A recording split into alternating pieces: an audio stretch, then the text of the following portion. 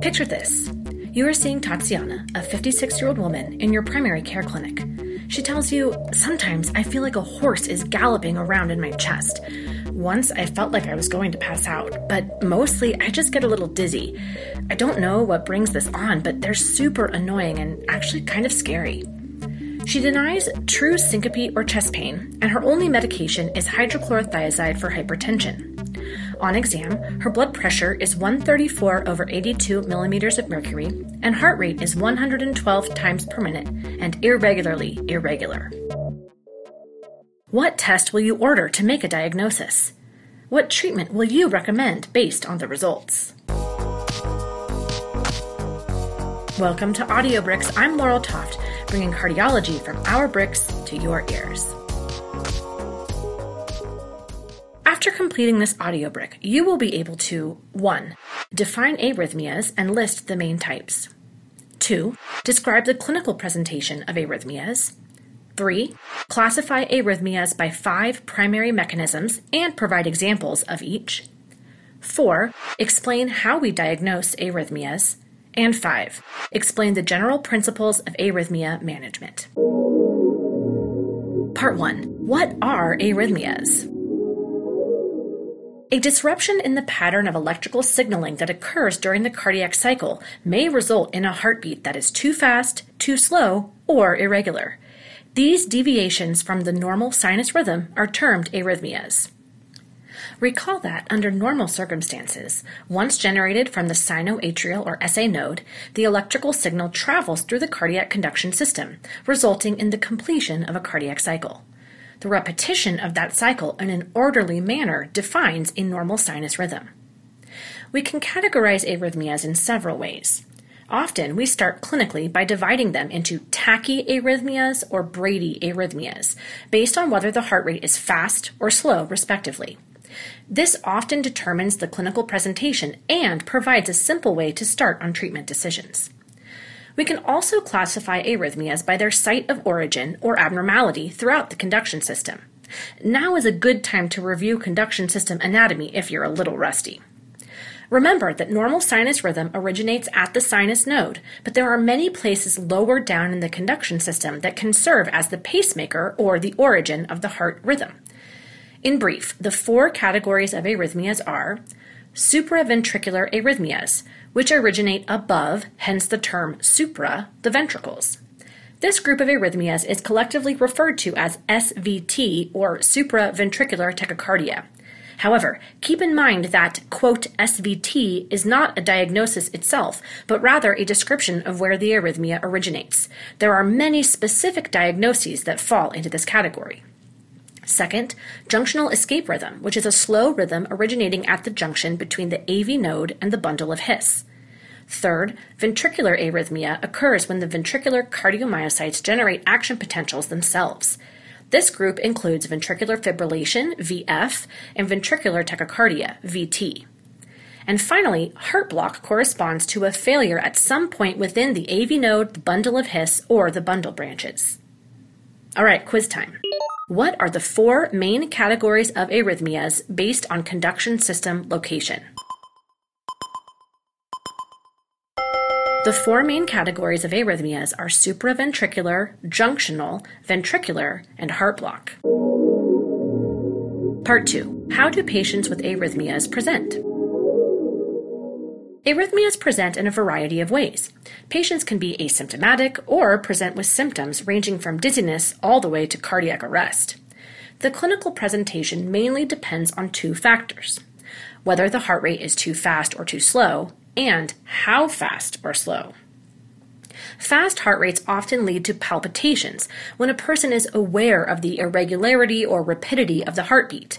Or sometimes fast heart rates can lead to symptoms of ischemic heart disease, like chest pain, nausea, and diaphoresis, since the rapid heartbeat places higher demand on the myocardium. In contrast, slow heart rates may cause dizziness or syncope, which is the sudden loss of consciousness, because the slow heart rate decreases cardiac output and reduces blood supply of oxygen to the brain. Both fast and slow rates can cause the symptoms of heart failure, for example, exertional dyspnea, fatigue, or edema. Tachyarrhythmias cause these symptoms through impaired diastolic filling, which limits the stroke volume and thereby the cardiac output. Bradyarrhythmias cause heart failure symptoms because the low heart rate decreases the cardiac output. And lastly, both tachy and bradyarrhythmias can sometimes cause cardiac arrest in extreme cases. Let's see if you got that. How do arrhythmias present clinically? Patients with arrhythmias can be asymptomatic or present with symptoms such as dizziness and syncope with bradyarrhythmias or palpitations and chest pain with tachyarrhythmias. Both types can present with dyspnea and rarely cardiac arrest. Part 3. What is the pathophysiology of arrhythmia? Arrhythmias arise from disruption of the cardiac conduction system, including the central nervous system that supplies the cardiac pacemaker with its regulation. Let's look at some of the underlying causes and how these can disrupt normal conduction. First up, cardiovascular diseases such as cardiomyopathy, ventricular hypertrophy, valvular disease, ischemic heart disease, hypertension, or even chest trauma can lead to arrhythmias. Basically, anything that diseases the heart can impact the electrical conduction system. Systemic diseases can also cause arrhythmia. For example, chronic obstructive pulmonary disease, obstructive sleep apnea, diabetes, hyperthyroidism, and hypoxemia.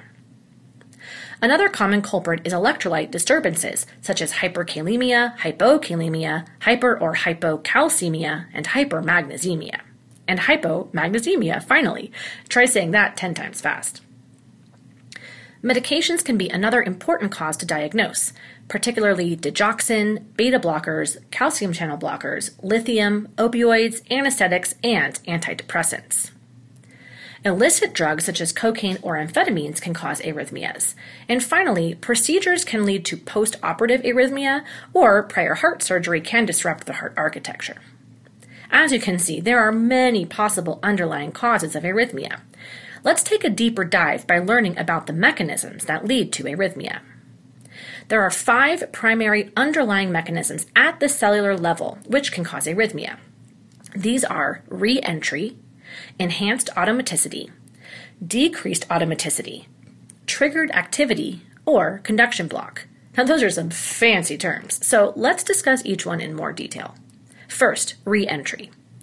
Re-entry refers to continuous propagation of an electrical impulse traveling in a circuitous path.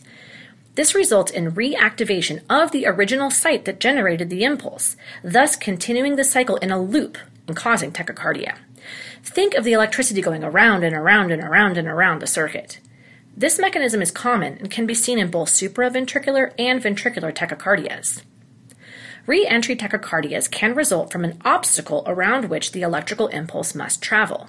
The obstacle could be anatomic, such as scar tissue following an ischemic infarction, or functional, such as electrolyte abnormalities which change conduction velocities. Or re-entry can occur as a reflection of the action potential back and forth along the cardiac conduction system. Okay, time for a clinical correlation. AV node re-entrant tachycardia, or AVNRT, is the classic example of a re-entry tachycardia. In this situation, the AV node itself has 2 pathways, a slow and a fast pathway. The electrical impulse travels down the fast pathway, then backwards up the slow pathway, which was not depolarized initially. And then it reaches the fast pathway just in time to depolarize it again, setting up a loop going around and around and around the AV node. The next mechanism to explore is increased automaticity. This refers to an increased rate of generating action potentials by either normal pacemaker tissue or abnormal tissue within the myocardium. Enhanced automaticity results from sympathetic activity through catecholamines acting on pacemaker cells and leads to a rapid heart rate. An example of this is junctional tachycardia, in which the firing rate of the AV pacemaker is faster than that of the normal rate of the SA node, so the AV node becomes the rapid default pacemaker. Increased automaticity can also be seen in ventricular tachycardia and VF, ventricular fibrillation. A third mechanism is triggered activity. Here, a normal action potential induces a second spontaneous abnormal action potential immediately after it. This abnormal action potential is referred to as after depolarization, and it may interrupt phase 2, 3, or 4 of the action potential. These after depolarizations cause extra beats, which can set up re-entry circuits and persistent arrhythmias. This is one mechanism of ventricular tachycardia. This is also the mechanism of both premature ventricular contractions called PVCs and premature atrial contractions called PACs. Both are due to triggered activity, but the PVC originates in the Purkinje fibers within the ventricle, and the PAC originates somewhere in the atria. Now, the opposite of this is a mechanism called decreased automaticity. This refers to a decreased rate of action potential generation by the SA node, resulting in a slow heart rate. The most obvious example is sinus bradycardia, in which the SA node continues to set the pace of the heart, but that pace is less than 60 times per minute. Causes can be physiologic, like during sleep or in athletes, medication-induced, such as beta blockers and calcium channel blockers, or pathologic due to ischemic heart disease, cardiomyopathy, or hypothyroidism. And finally, the last mechanism is conduction block. Conduction block occurs when the normal cardiac conduction system is disrupted and the electrical signal is slowed or blocked. This can occur at essentially any point of the cardiac conduction pathway, resulting in a wide variety of arrhythmias. The conduction block can be incomplete, causing slow transmission of the impulse, like a yellow traffic light, or complete, causing no transmission of the impulse, like a red traffic light. A common example is complete heart block, also referred to as third-degree AV block. In this case, none of the electric impulses generated at the sinus node are transmitted to the ventricles. Another pacemaker somewhere in the ventricle hopefully beats in an escape rhythm that is unrelated to the sinus node discharge. You can organize individual arrhythmias into one of these 5 categories. As you learn about arrhythmias, see if you can categorize them by the underlying mechanism. All right, time to check your knowledge.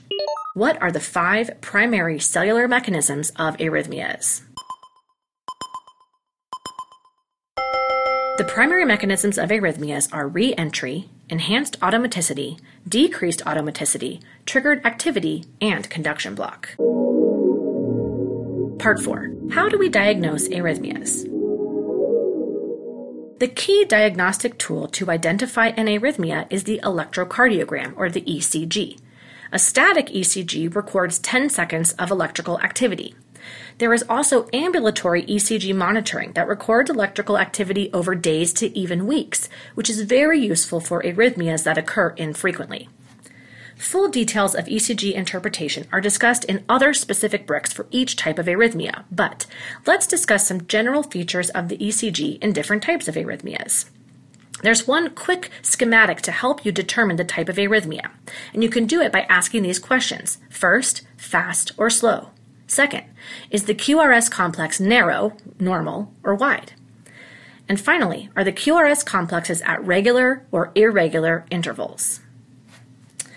Supraventricular arrhythmias are less serious than ventricular arrhythmias because the ventricular electrical and therefore mechanical activity is preserved, and thus blood is pumped normally throughout the circulation. This category includes atrial flutter, multifocal atrial tachycardia, AVNRT, and AFib, or atrial fibrillation.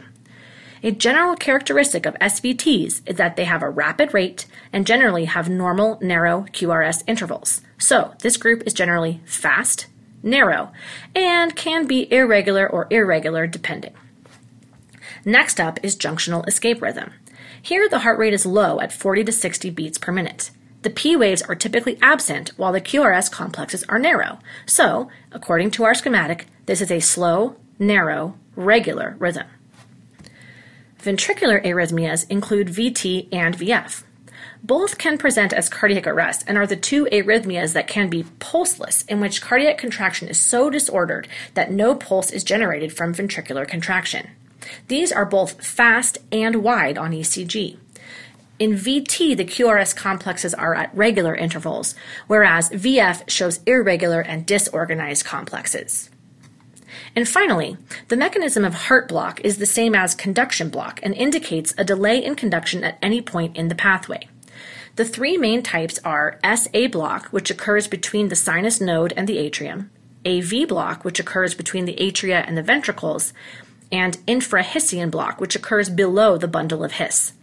These are generally slow. They can be wide or narrow QRS complexes depending on the location of the block, and they can be regular or irregular.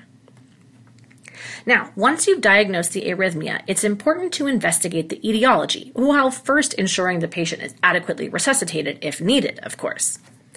Testing might include electrophysiologic tests, such as ambulatory ECG monitoring, that capture arrhythmias over several hours to days in symptomatic patients with a normal resting ECG. Echocardiography, which can identify structural abnormalities that may be causing the arrhythmia, like a cardiomyopathy or valvular disease. Coronary angiography is used if ischemic coronary artery disease is suspected based on the presence of chest pain, a past myocardial infarction, or VF-NVT, which can often be due to ischemia. And serum studies can sometimes help identify causes such as thyroid dysfunction or electrolyte abnormalities. Time for a quiz. Why would a patient who is suspected to have an arrhythmia with a normal baseline ECG be placed on ambulatory ECG monitoring? Ambulatory ECG monitoring captures arrhythmias that occur infrequently and are therefore not captured on a 10-second ECG. Part 5. How do we manage arrhythmias? Arrhythmias can be a medical emergency, so a logical approach is paramount. Study advanced cardiopulmonary life support, ACLS, to learn how to recognize and resuscitate common arrhythmias.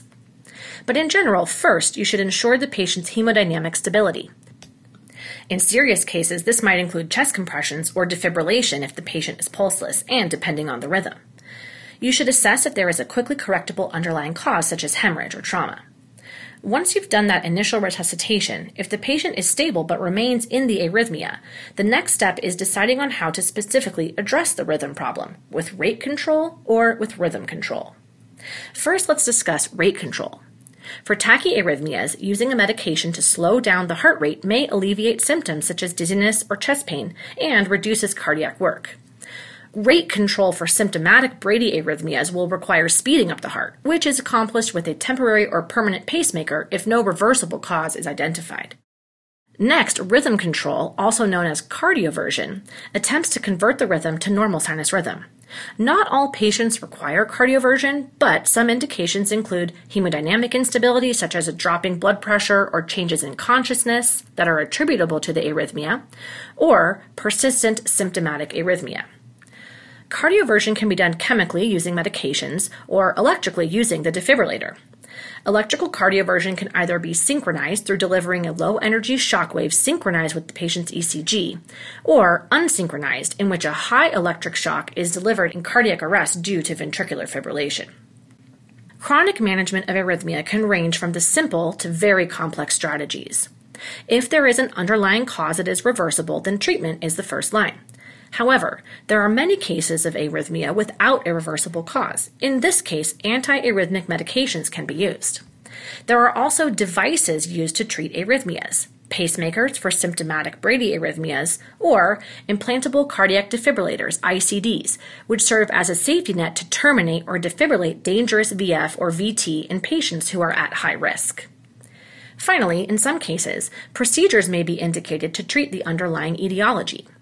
Catheter ablation consists of invasively freezing or burning the abnormal tissue causing the arrhythmia. Another intervention known as the Maze procedure is used for patients with atrial fibrillation who are undergoing cardiac surgery for another reason. The Maze procedure consists of creating a pattern of scars in the myocardial tissue in order to interrupt the arrhythmia. And that's it for arrhythmias.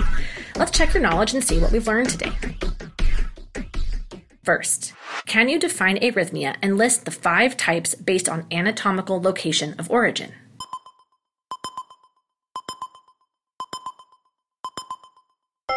Arrhythmias are a result of abnormal electrical conduction in the heart. The 5 types include supraventricular, junctional, ventricular, and heart block. And how do arrhythmias present clinically?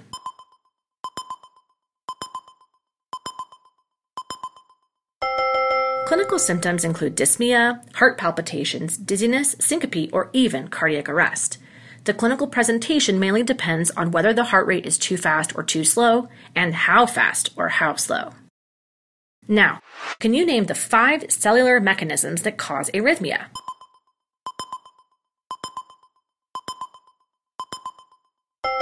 The 5 mechanisms are re-entry, enhanced automaticity, decreased automaticity, triggered activity, and conduction block.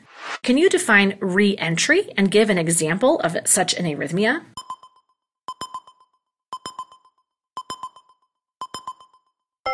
Re-entry is due to continuous propagation of an electrical impulse traveling in a circular path, which results in reactivation in a loop-like fashion. A classic example is AVNRT, AV nodal re-entry tachycardia. Next, what is enhanced automaticity, and can you list an example arrhythmia?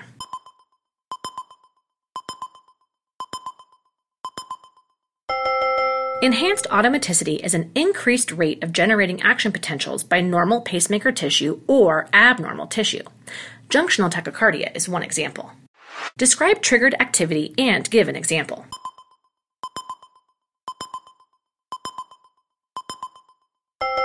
With triggered activity, after depolarizations cause extra beats, leading to re-entry circuits and persistent arrhythmia. PVCs and PACs are caused by this mechanism. What is the key test for diagnosing arrhythmia?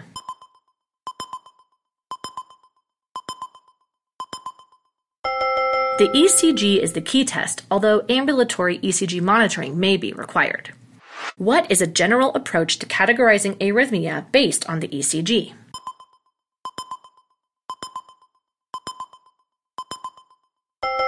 You can ask the following questions to help diagnose the arrhythmia on the ECG. Fast or slow? Is the QRS wide or narrow?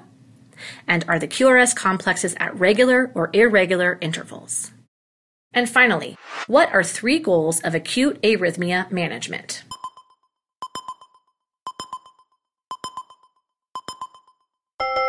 Acute arrhythmia management includes hemodynamic stabilization, correction of underlying causes, and either rate or rhythm control. And we're done. Armed with your newfound knowledge, let's think back to your patient from the beginning of this episode. Tatiana, who was complaining of palpitations. What test do you recommend to make a diagnosis?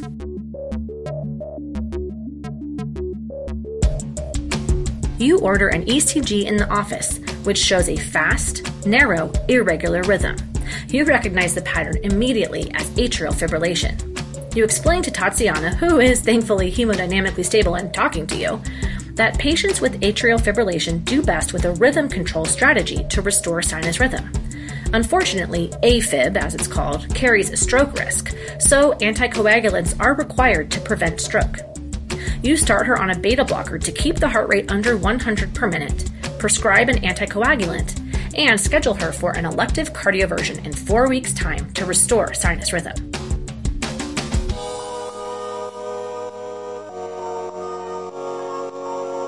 And that's our show. If you like this episode, send us a comment or give us a thumbs up. Until next time!